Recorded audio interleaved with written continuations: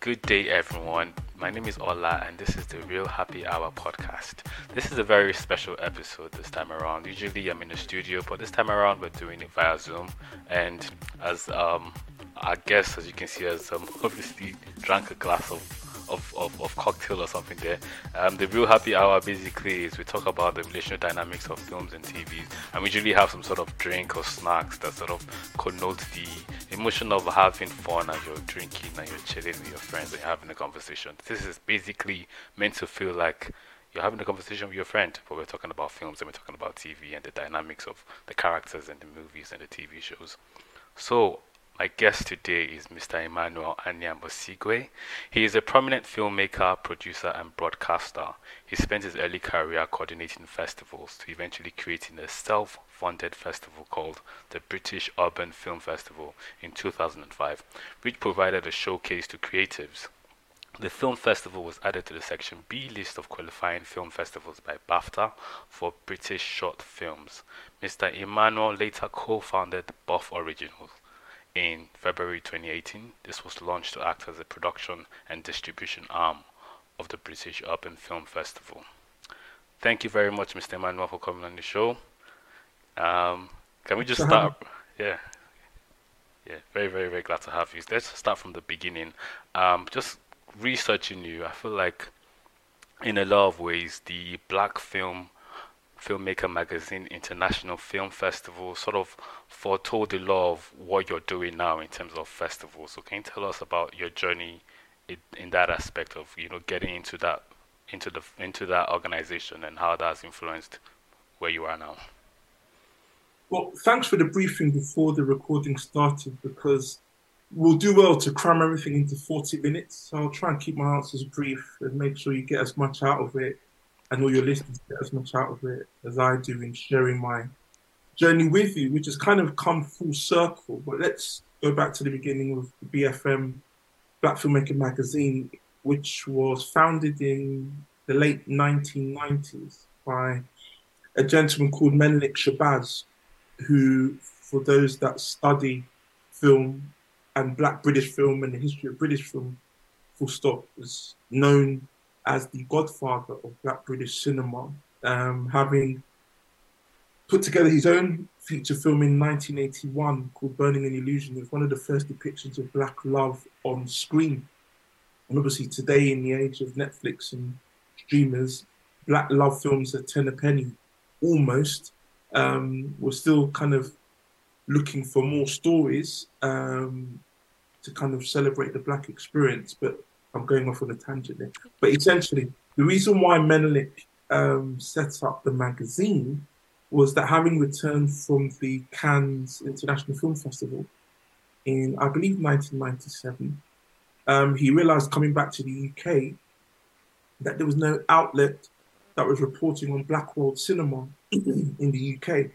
Obviously, this is before social media, so in those days, the outlet we would be referring to would be a newspaper or a magazine, let alone a TV channel or a TV program, of which in 2023 we don't even have that as Black people, our own kind of film TV show. But I can't solve every problem. But anyway, I digress again. Menelik solved the problem himself in 1998 and formed Black Filmmaker Magazine to make sure that there was that hub and that resource where Black world cinema could be documented and reported from the UK. And so I remember at the time I was a student and also a member of the National Film Theatre, which is now known as BFI Southbank. So that kind of shows my age. So I was a member there, and in their library, they had the magazine stocked in the shelf. So I was just naturally curious to see this magazine in a film venue that was reporting on Black films. So I read it and I fell in love with it straight away. And me being me and my paranoia and kind of insatiable appetite for all things that I'm really passionate about, I went to the festival. As I read the magazine, I realized that they also had a film festival. So I went along to their annual film festivals, which took place every September in London. And then on one such occasion, I think it was 2001, because I've still got the T-shirt. Wow. I should have worn that today, but anyway, I might bring it out later. So after that festival, I went up to Menlik and just told him I'd love to work for you. And so a year later, in my summer holidays, it became my summer job working at Black Horse Lane. And I was there for 2 years, arguably, obviously, the best 2 years of my professional life because it was that foundation which then became the basis for my later work with Screen Nation, for which I spent a year with Charles Thompson, MBE. And then 2005, I set up my own film festival, Buff, whilst studying my degree at Thames Valley University in Ealing. Wow, so you set up while you were studying. How was that experience like?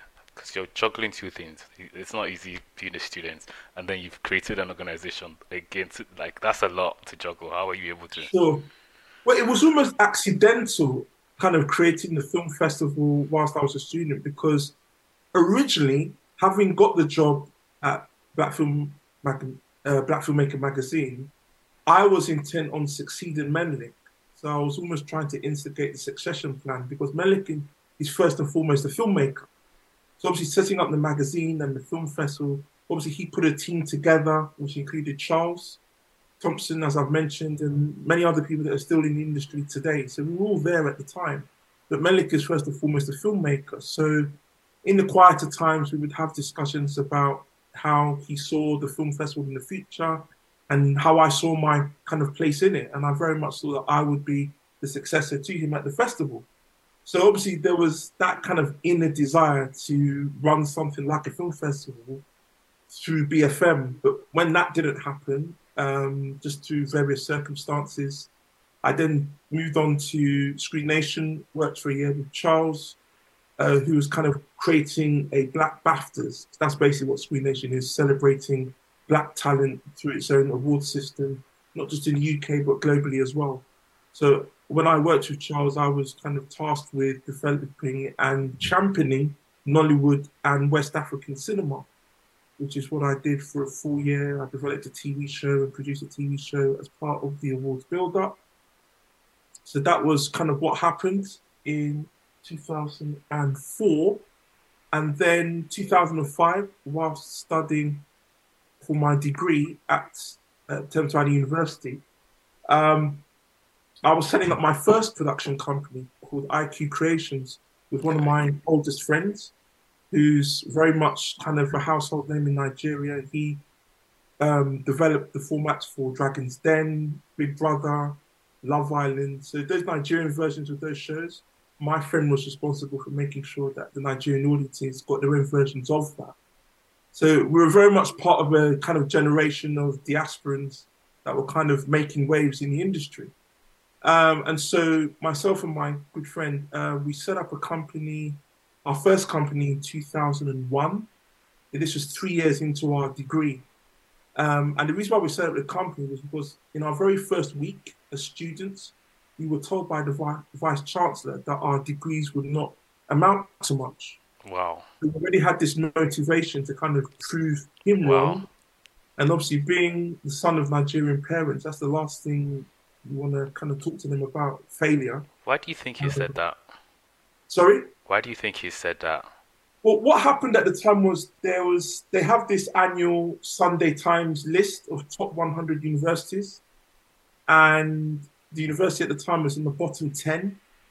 And so I had just obviously started my degree. So to be told this in our first week was like, right, what are we supposed to do here? What, find another university or Yeah, persist in the degree, knowing that it's not going to amount to much? I mean, I think it's interesting that you say that because as kids, second generation kids that are outside of Africa and we're studying something in the creative field, we usually get that sort of pushback from our parents. So, but the way they're saying like, this is not a field where you will make a lot of money. It's usually out of care, but that worries a lot of time misplaced where they just worry that where you're pursuing right now wouldn't necessarily give you a successful life. So to hear your side of the story, where it's actually someone in the university saying that, that is really strange. Do you think he said that because you were black, or it just didn't matter? It was just the university's ranking. it's interesting what you said about kind of race because throughout my life, when I do these interviews and have these types of conversations, and people ask me questions about whether you encountered racial discrimination, fortunately, I've not had to encounter that much, whether literally or kind of um, subtly, in terms of unconscious bias, all these terms that people like to use and throw around.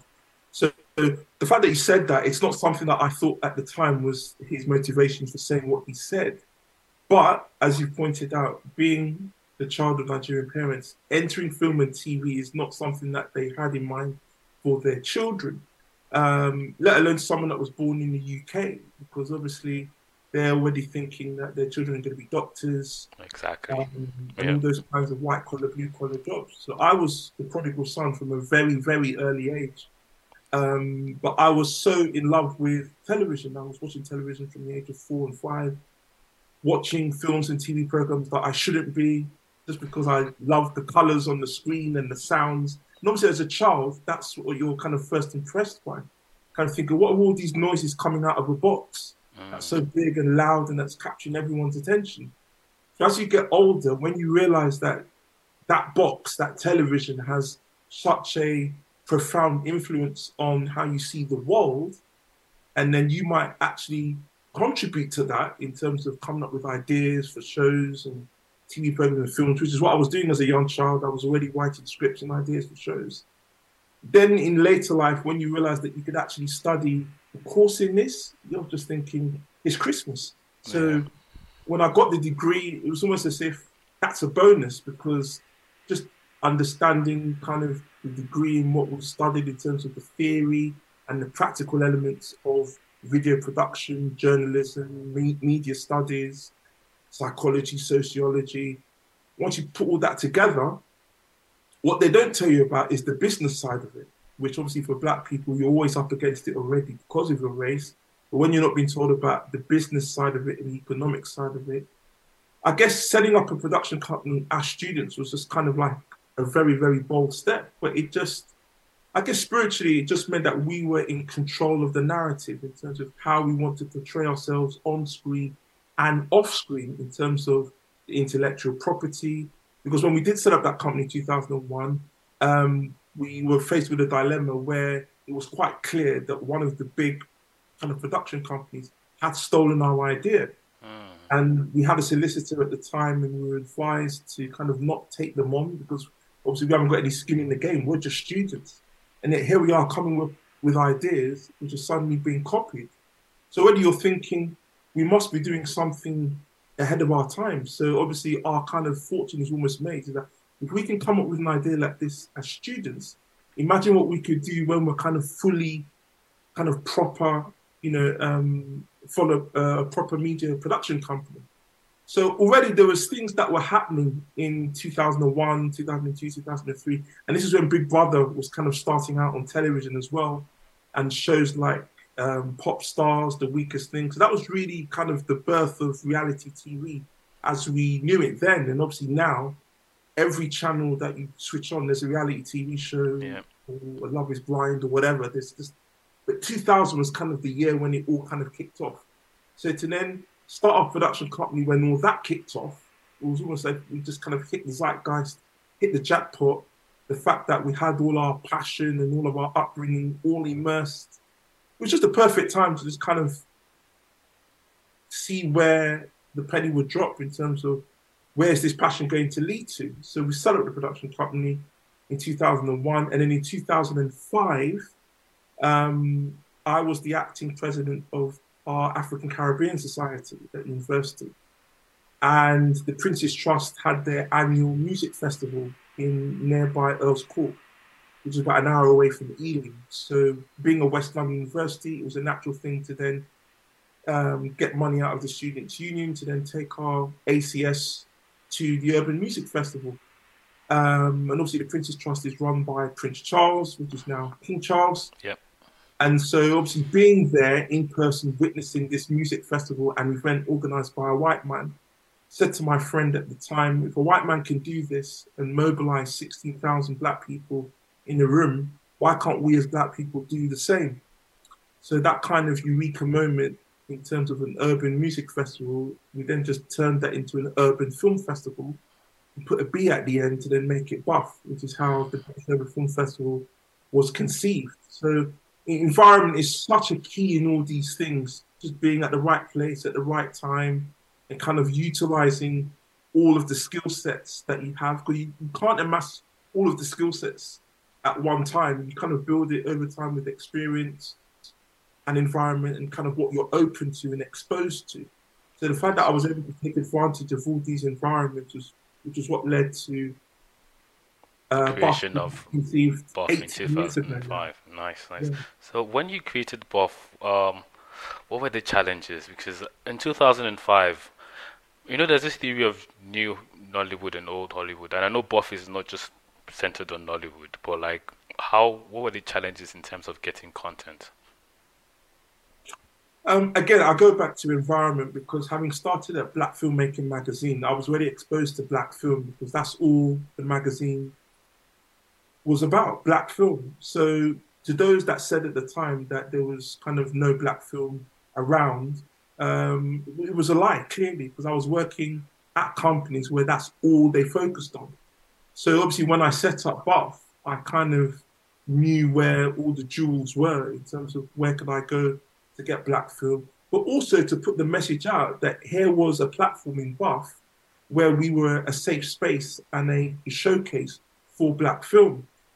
Whether people believe me or not, I guess the proof remains in the pudding, because here we are 18 years later and the whole world is now playing catch up in terms of depicting black film on screen and off screen. Obviously, we've had Oscars so white, we've had George Floyd, in terms of these moments in culture and history and society where, for some reason, the mainstream and the status quo are only energized to kind of show empathy to the black experience through adversity, when that shouldn't really be the case. So can you say that you've definitely seen a shift in the way black stories are being told from 2005 to now? Absolutely. And in many ways, Nigeria as a country has always been a place of kind of go-getters. We're not kind of waiting for permission to get films made, financed, told. Nigeria's always had that built in from the early years of Nollywood, before I was even born. So the fact that that was kind of my calling in terms of what I chose to do as a career, it wasn't really too much of a worry to my parents, because obviously my parents were exposed to Nollywood as well. But I guess being in the UK, there was kind of that fear of, well, before Buff, there was only BFM, and before BFM, there wasn't really anything to celebrate UK black film. So how on earth were you going to be the person to put yourself out there to test whether this thing could work? So I was up against it in terms of my family, and then obviously you've got the industry that is saying to everybody that there's no such thing as black film, or black film is not commercial, it doesn't travel. So there was a lot of kind of people I had to prove wrong, including my family. So I think what's even one thing I'm even noticing is that you started it so young, like you were in like your early 30s or late 20s, yes, and I'm sure you must have dealt with ageism, like even outside of Nigeria, just in the industry here, people just not taking you seriously. Like that must have been quite a hurdle to prove that I've got a mission, and it's really yeah, interesting because I even think, now, a lot yeah, of the time with like when I go to like networking events, we're finding that which is what I had to do. I had to find something that I felt I was good at, and I had to create something where, okay, it's difficult to get something anywhere else. Instead of just waiting to get something, create an avenue where you can be of service to others, and that way we can sort of build into something. And I think that's what you've done with Buff. Like, obviously you were with other festivals and other organizations, and you just saw, okay, there's an opening here for a black urban market, and we need to be seen, and you just took it up. So it's really remarkable, and I just wanted to just point that out. no, thank you. I mean, again, everything that I'm talking about, it just goes back to when I was a child. And I always tell people, in terms of when people ask me what will be the one piece of advice that you would give people, and I would say to always kind of search for your inner child in terms of, as a child, what was it that was making me happy and passionate, and how do you follow through on that? So everything that I'm doing now goes back to what Emmanuel the child was doing at the age of 4, 5, and kind of as you get older and you get exposed to other things, how do you absorb and embrace all those experiences and still retain that kind of childlike love and passion for everything that you do? And everything that I've done with Buff stems from that kind of childlike love for the industry, even though to other people, when they see the film and TV industry, they think there's so much oppression and there's so much discrimination. But I'm always looking for the positive because my glass is always half full, in spite of what's happening in the industry. So the fact that here we are 18 years on and the industry has now recognized how important it is in terms of representing the Black experience on screen and off screen, there are still systemic issues, and I can't solve every issue. Obviously, by creating Buff, I have said to everybody, the world, that here is an ecosystem. It's now up to you as to whether you want to be part of that ecosystem. But no one can then say afterwards that there's no Black film festival in the UK that can show my film. Obviously, there are other film festivals, but they all came after Buff. So in very many ways, we were ahead of the curve. Just because also the theme of this podcast is the relational dynamics. So like, and we touched just before we went on this journey of Buff, we touched on the how stories are told from a Black perspective.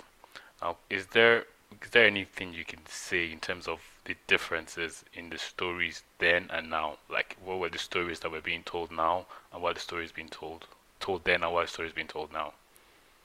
Ooh, that's a good question because I've always wanted to be a filmmaker. So growing up, my idol was Steven Spielberg. So at the time, in the 90s and 2000s, a lot of the films that you would watch on television or in the cinema, I didn't really go to cinema until I was much older. It was either a Steven Spielberg film, so it was either Jaws or one of these kind of big films, E.T., that would always come on repeat, or it would be a James Bond film. So that's kind of what you were exposed to. So in terms of Black film, kind of where you would go to, I think in those times it was either a film with Richard Pryor in it or random, anytime Michael Jackson released a new song, I don't know whether you recall, but his videos were about 9, 10 minutes long. So they were kind of short films in itself. My brother told me And about that. I wasn't born then, but my brother told me like when Michael Jackson had the music video, it was like a movie premiere. Like everyone would gather around the TV and exactly, sit down to watch. that's right. But I was too That's young. I God, didn't I'm have that. showing my age. Yes. So yeah, that's kind of what I was exposed to. So obviously when you're seeing Michael Jackson kind of again ahead of his time in terms of how the music video was packaged, promoted, presented, remember the time had an all black cast on screen and an all black kind of directing crew behind it. So again, Michael was all about the culture. And so a lot of people have tried to emulate that, not just black artists, such as Beyonce, white artists as well, like Justin Bieber, Justin Timberlake, etc. So in very many ways, black culture was ahead of its time and setting trends, which everyone is now kind of embracing in their art form. But in terms of how stories are told, um, it's an interesting one because in terms of how stories are told, I read a book during the pandemic called The Unfair Advantage, and it changed my whole kind of perspective on the fact that black people are always up against it in terms of why can't we tell our stories or why are white people telling black stories? So when I read that book, the one thing that occurred to me was that as black people, we have unfair advantages as well as white people, because everyone always talks about white supremacy and white advantage and privilege. But black people have it as well. It's just that we don't know how to use our advantages. And so for me personally, full disclosure, my family background, Anyiam-Osigwe. So my late first cousin, Peace Anyiam-Osigwe, was the founder of the African Movie Academy Awards, which has been going for 18 years. And her brother, Charles, founded Kumbe Funtime, which is kind of like the Omra Berry of its time in the 1970s and 80s. So well before you were born, probably your parents will probably know Kumbe Funtime. So that's kind of my kind of family stock. That's kind of my heritage. So when you've got family members that are In the well creative field. entrenched in the creative field, This you must have kind been of, easy for you then. You doing this. You've been telling them I'm studying this. And it's like, oh, okay, that's he's taking the on thing the is, family legacy. I didn't even tell them that I was going to end up in film and TV. It just so happened that I had a natural love of film and TV. So obviously, Mm. my late dad, who's obviously their direct relative, obviously when he's telling them from the UK that his first child is in film and TV, it's almost as if that it was destiny that we would all kind of work together and be more closely. But it's never that straightforward because in Nigeria there are different ecosystems in economics and politics, etc. But obviously, they're watching from afar, kind of seeing their UK relative carve out his own kind of legacy. And in later years, we kind of did kind of work together. Last year, I went to Yamas for the first time with my wife, who's also in the film and TV industry, making her own film. Yeah, I was going to talk about Um, her because she's really doing some remarkable stuff. Some, indeed, yeah. indeed. And this was her first choice of industry, because she was kind of known for skincare before she came back to film and television. But with Peace, she passed earlier this year untimely, and she was buried a few weeks ago. So, life is very short, and tomorrow is the one day that everyone thinks they have. So that kind of drives kind of my passion with anything that I do, not just in film, but kind of, being a father and being a husband to Claire. So there's a lot that drives me, gives me a reason to wake up in life. So, like, in terms of your own production, like when I was researching, I came across no, what's it called? Was No Shade? Is that what it's called? No Shade, It's, which is a Black British romantic drama that you produced. And so, what has been your experience like in terms of production side of creating content?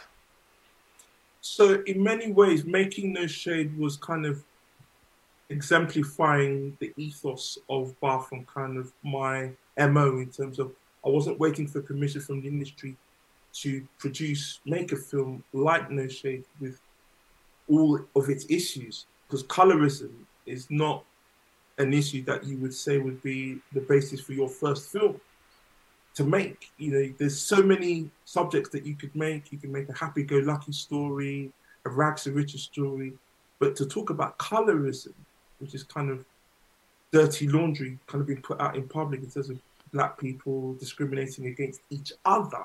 I think that It's colorism that in we've not it, solved ourselves. It's I think colorism in itself is a language that Nigerians we need to be aware of it, because I don't think a lot of us are even aware of the term colorism, and so we just unconscious, possibly unconscious bias of just preferring lighter skinned people to darker skinned people and not being aware of that. And so films like yours, which is speaking on colorism, is important, and that's just the Nigerian market. And it's crazy how outside of Africa, there's even more of an awareness of colorism compared to like in Africa. Because growing up in Nigeria, there was never. I was there for 18 years. There was never any conversation about colorism. It's just, oh, I like that fine person. I'll be that fair person. So it's all right. So there was not even any method behind why they like that person no, because there was no term for it. It was just there. Everyone just wanted to be fair, but there was So what was the conversation like with the dark person? Was it the same? Oh, I like how you look, or what was the there was conversation? always a preference for a lighter skinned person. Always, always. Even my experience, not even being aware of it, like just it's wild. It's really wild. But then the older you get, the more educated you get, the more you're more appreciative of your background. But yeah, So how would darker people kind of what's the word I'm looking for? How were they appreciated or not, as the case may be? I don't know, but I know there was definitely for a female, for example, that received less attention. So Right. in that sense, they would receive Mm. less attention than the fairer skinned Sure. person. Yeah, and you Yeah, it's a just huge yeah. issue because when my wife who's darker than me, when she set up her skincare business, a lot of her clients wanted her to develop skin bleaching creams. Yeah. And for ethical reasons, she chose not to. However, the beauty industry was going in that direction because you had lots of famous music artists developing these skin bleaching creams. And so obviously she just thought, this is not for me. And that became the basis for the story. So she was the most qualified person to tell that story. Plus the fact that she was married to me, she knew that there was that ecosystem in Bath where Buff could show that film, knowing that there'll be no resistance or kind of pushback from the industry. Obviously, there was pushback because there was an issue for black audiences in terms of did they want to watch such a film? Why would Buff, as a production company, choose this subject as its first issue?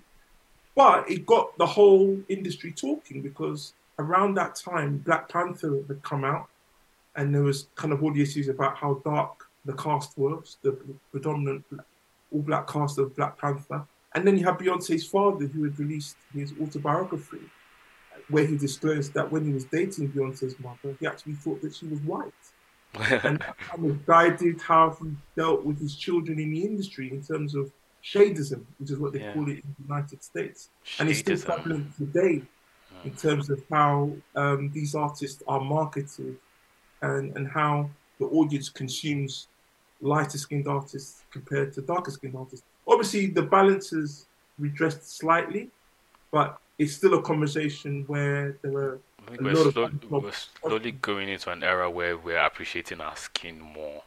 Like this, like black beauty is more prominent, and it's so wild, like how even the idea of like black beautiful and all that doesn't necessarily come from Africa, or that I mean we have it, we are aware of it. A lot of us are like black proud and all that, but seeing it from America, for example, or here where they're so proudly black, it resonates louder because we're consumers of cultures outside of Africa. We like to consume, you know. Yeah, I mean, colorism is a global issue. I mean, India, you've got the caste system. In the Caribbean, there are various islands that deal with this kind of shadism issue. I remember I was watching cricket for a long time, and there was this commentator in the Caribbean called Tony Cozier, and you just think, just hearing the commentary, you just immediately think it must be a black person commentating. And then when I saw his face for the first time and he was white, it was like, oh, there's black Jamaicans. I just assumed all Jamaicans are black. I've never met a white Jamaican, not seen them on screen. And I know of White Yardie. I didn't actually know Ali G and kind of all of that kind of palaver with Ali G and kind of had that he was kind of mocking black people, although the actor who played Ali G was white Jewish. So, you know, there's a lot of appropriation that kind of people don't kind of appreciate, whether it's comedy or whether it kind of crosses the line in terms of why is black culture being seen this way or seen through the eyes of a white Jewish person. Like I said, I can't fight every battle, but this is what, as black people, as black creatives, we were exposed to at the beginning of the 21st century. Okay. So in terms of providing opportunities for creatives, how, because obviously you've had your experience of, you know, the industry and you know how tough it can be.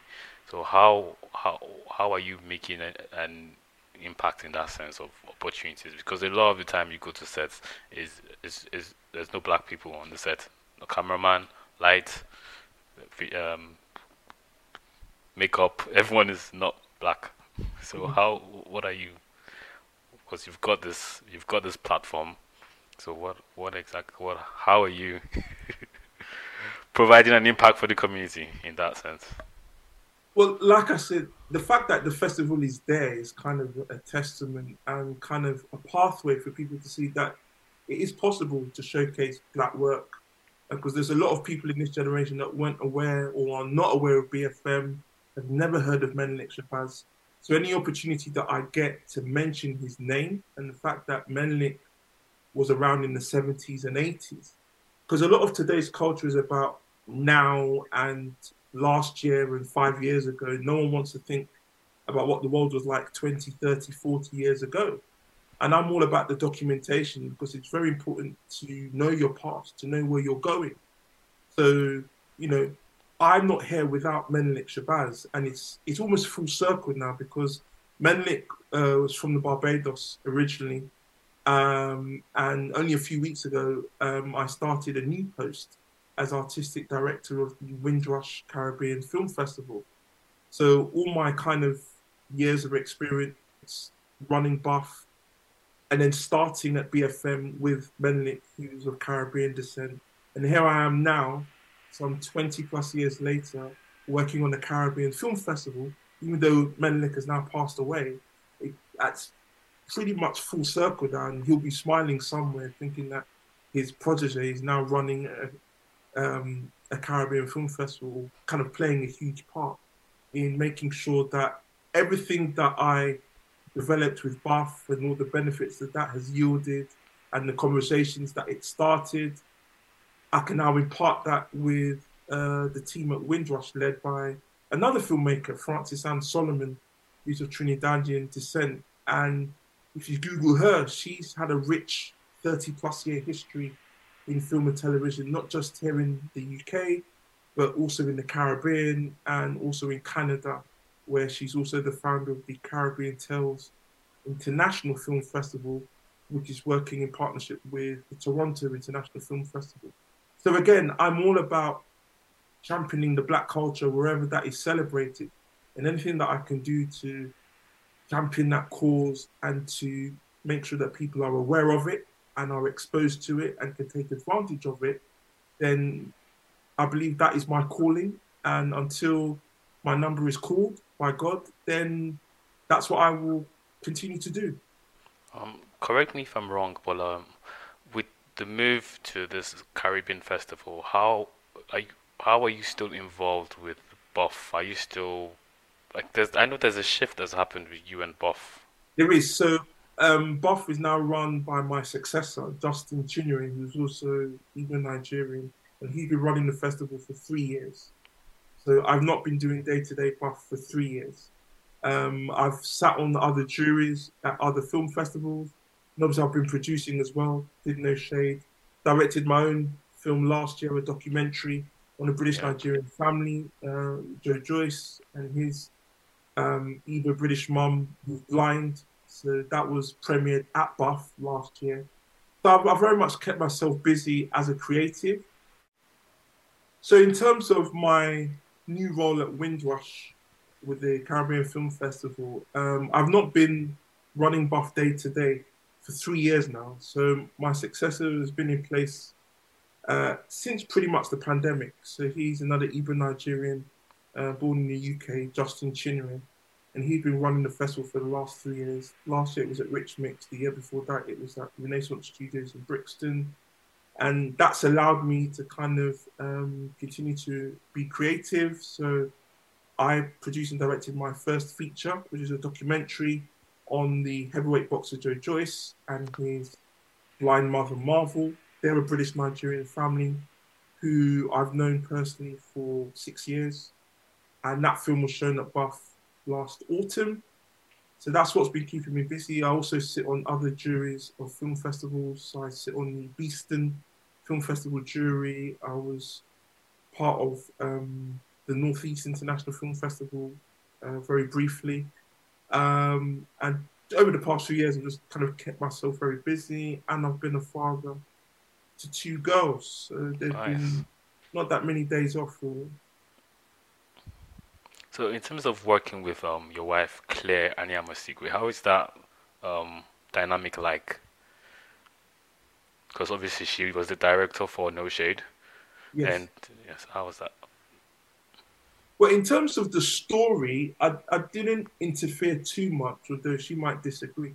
But because that wasn't the original title. The original title for the film was Dick and Diamonds, Okay. which was kind of a euphemism in terms of how lighter girls and darker girls would kind of be favored. So I think, let me get this right, the lighter girls liked the diamonds and the darker girls liked the dick. Or I think it was the other way around. Like But the what? The DIC? yes, literally, yes, Literally. yes. Oh, I thought, yeah, I thought I was hearing the wrong thing. Yes, so that's why the title was immediately changed, Oh my just God, to Mr. make it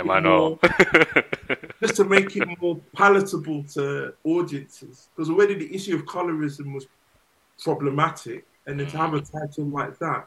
But to be fair to Claire, that it speaks to kind of her life experience, in terms of her upbringing and kind of what she's been exposed to. So, she's very much no filter in terms of how she sees the world. And obviously, I guess the fact that we're together is kind of yin and yang. So I kind of make sure the best of her is put out there and the best of me is put out there. So that's how we work well together. So obviously, the title is always important in any kind of project because that sets the tone.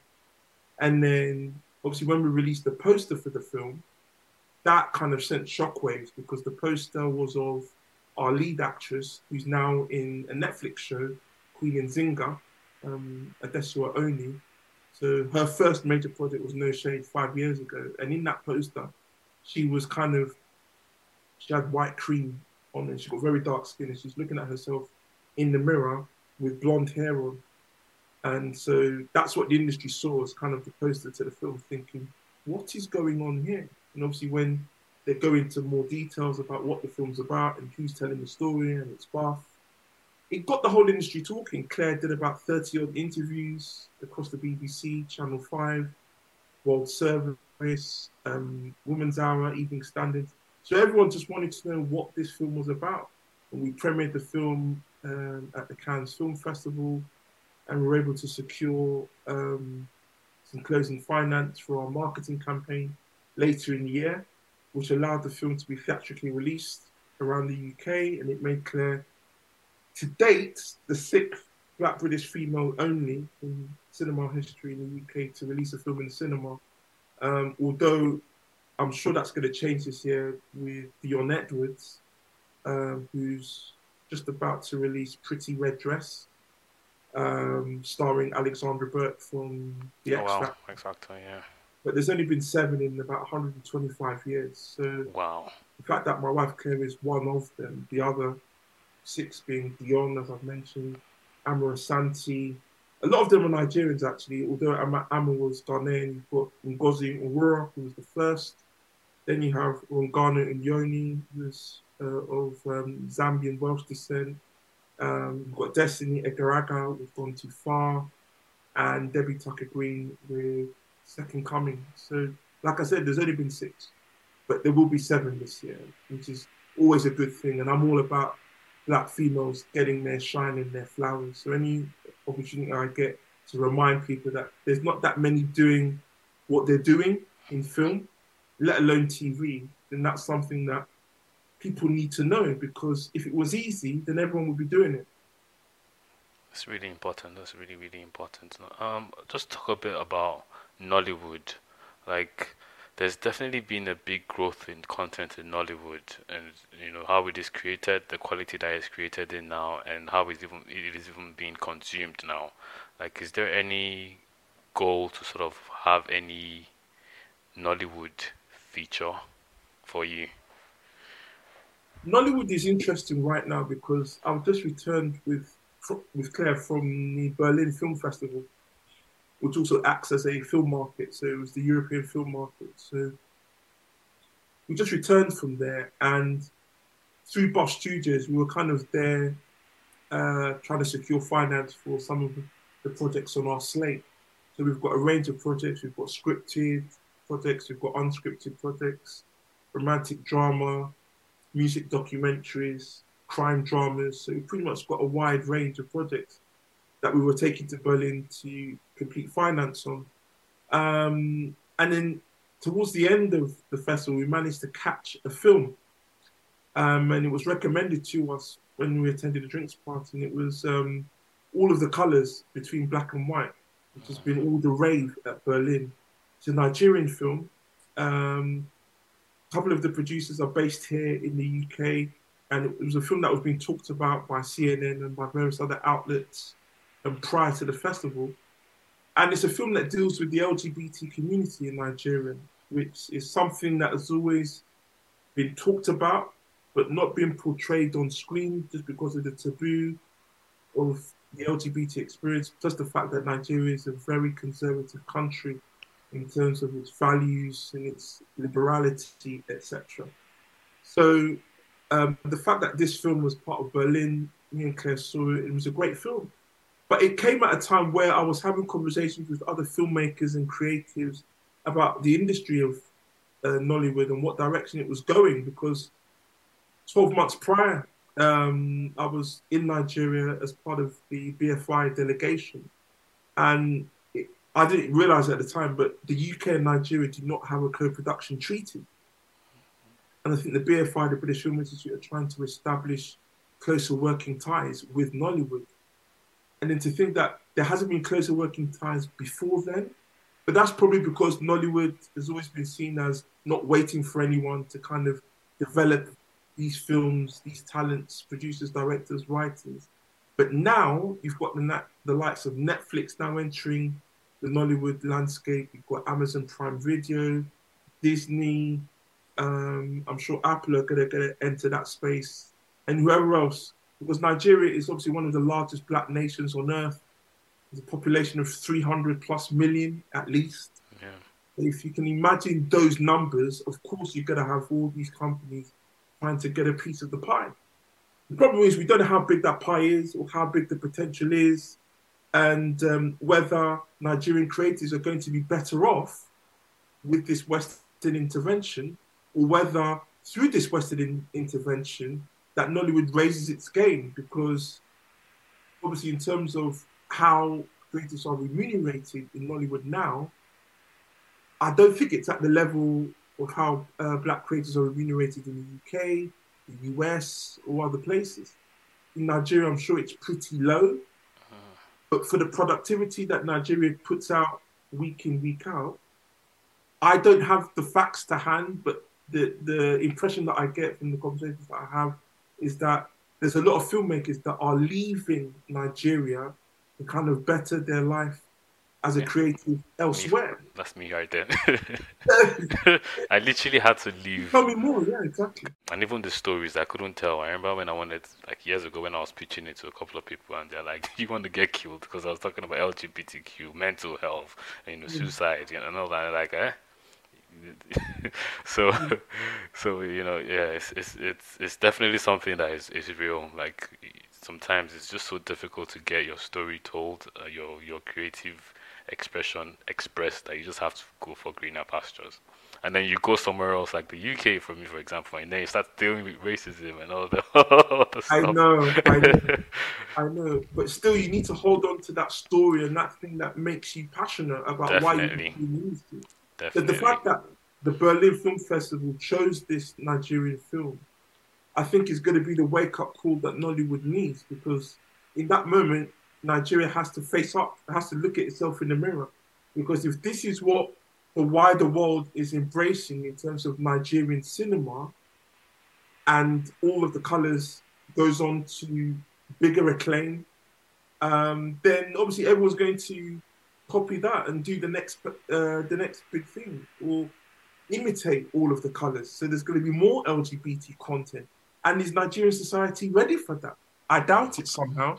No, I don't think so. It'll be like an underground hit, but it won't get mainstream because people won't proudly go to the cinema. If it's making money, do you not think that will then signal a sea change in terms of what types of stories? I don't think so, because even the MCU movie, what was the Eternals, where there was just one emotional scene with a gay couple, just one 10-second scene, it was banned. Wow. So I don't know about Nigeria yet. And it's so wild that even the LGBTQ sort of law was around 2015 or something like that. So prior to that, it probably was so fine, and then at a certain point a couple of years ago it became against the law. Right. So, yeah. Yeah, I mean, I'm not saying that that's the way the industry should go, but it's certainly a wake-up call in terms of how the outside world is potentially seeing Nigerian cinema. I mean, I guess Black Panther changed the dial as well in terms of Definitely. Afrofuturism and Wakanda and a lot of Even kind of Beyonce's Lion is King. What's it? exactly, Yeah, that one. exactly. So there is hope in terms of other stories that haven't been told about African Nigerian culture. You know, there's a lot of projects kind of dealing with the Ifa kind of tradition and kind of all the other kind of countless Nigerian traditions that have yet to be put to an audience. So there's all that still to come. So Africa has got a rich well of stories that have yet to be exposed to. And then there's, you know, children, you know, children's television and children's content, I think that's a which is gap that needs to be filled. huge. It's a massive business. You know, you've got Coco Melon, which the whole world was watching seemingly during the pandemic. Again, something I found out in Nigeria last year that it was the third most watched program on Netflix in Nigeria, Coco Melon. Wow. You know, where is Nigeria's equivalent? I think there's Omoberry, which is doing quite well after 2 years. But, you know, I go back to obviously my kind of cousins creating Kumbe Funtime in the 80s and 90s. There is scope for this. There's huge potential, you know, in children's programming, which again is very important for the culture. It kind of goes back to what we're talking about now with the LGBT issues. What do we want our children to be exposed to? You know, do we want to be liberal? Do we want a certain way of life? These are all issues that I, as one person, cannot solve. I only want to, you know, do what I believe to be the right thing through lived experiences and shared experiences in terms of the people that I spend the most time with, which is obviously my wife Claire and my children and all the people that have been part of my history with Bath and now with Windrush and obviously back in the day with BFM. Obviously, I have to mention the fact that you have an MBE. Okay, so can you just quickly, or just roughly, tell us the experience of that, just being acknowledged, you know, for the contribution that you're doing to the general Sure, public. Like it must have been a quite a moment for you. sure. I mean, I don't do any of this for the MBA. I do it because I care about how our culture is represented. And at, at first, you don't know who has put you forward. So there's a nomination selection process. So from what I understand, two people who have previously been honoured have to put your name forward to recommend to the monarch that this person should be honoured for their service. So I got a letter in the post in 2019. I think I just come back from a trip to the Netherlands where we showed no shade, funnily enough. And the letter read that I've been nominated for an MBE for services to the ethnic film industry. Would I accept? And I said, yes, of course I would. Because that's the other thing with black people and the word empire. You know, I wasn't around when all of these atrocities by, our colonial masters occurred. So I was never going to be one of those people that would not accept the medal. Um, so I had no hesitation in going to Buckingham Palace and receiving the medal from Prince Charles. He then spent 5 minutes with me, but it's not one of those normal kind of conversations. The whole event is not normal anyway because there's so much protocol that you have to follow, such as you need to bow your head before you wait to speak to Prince Charles. All of that. Fortunately, they got my surname right. So what happened was, it's a very funny story. So they had an Indian kind of guy kind of meet me at the entrance. And he asked for my name, and I said my name, Chukwemeka Emmanuel Anyiam-Osigwe. And the next time I saw him was an hour later when the ceremony actually took place.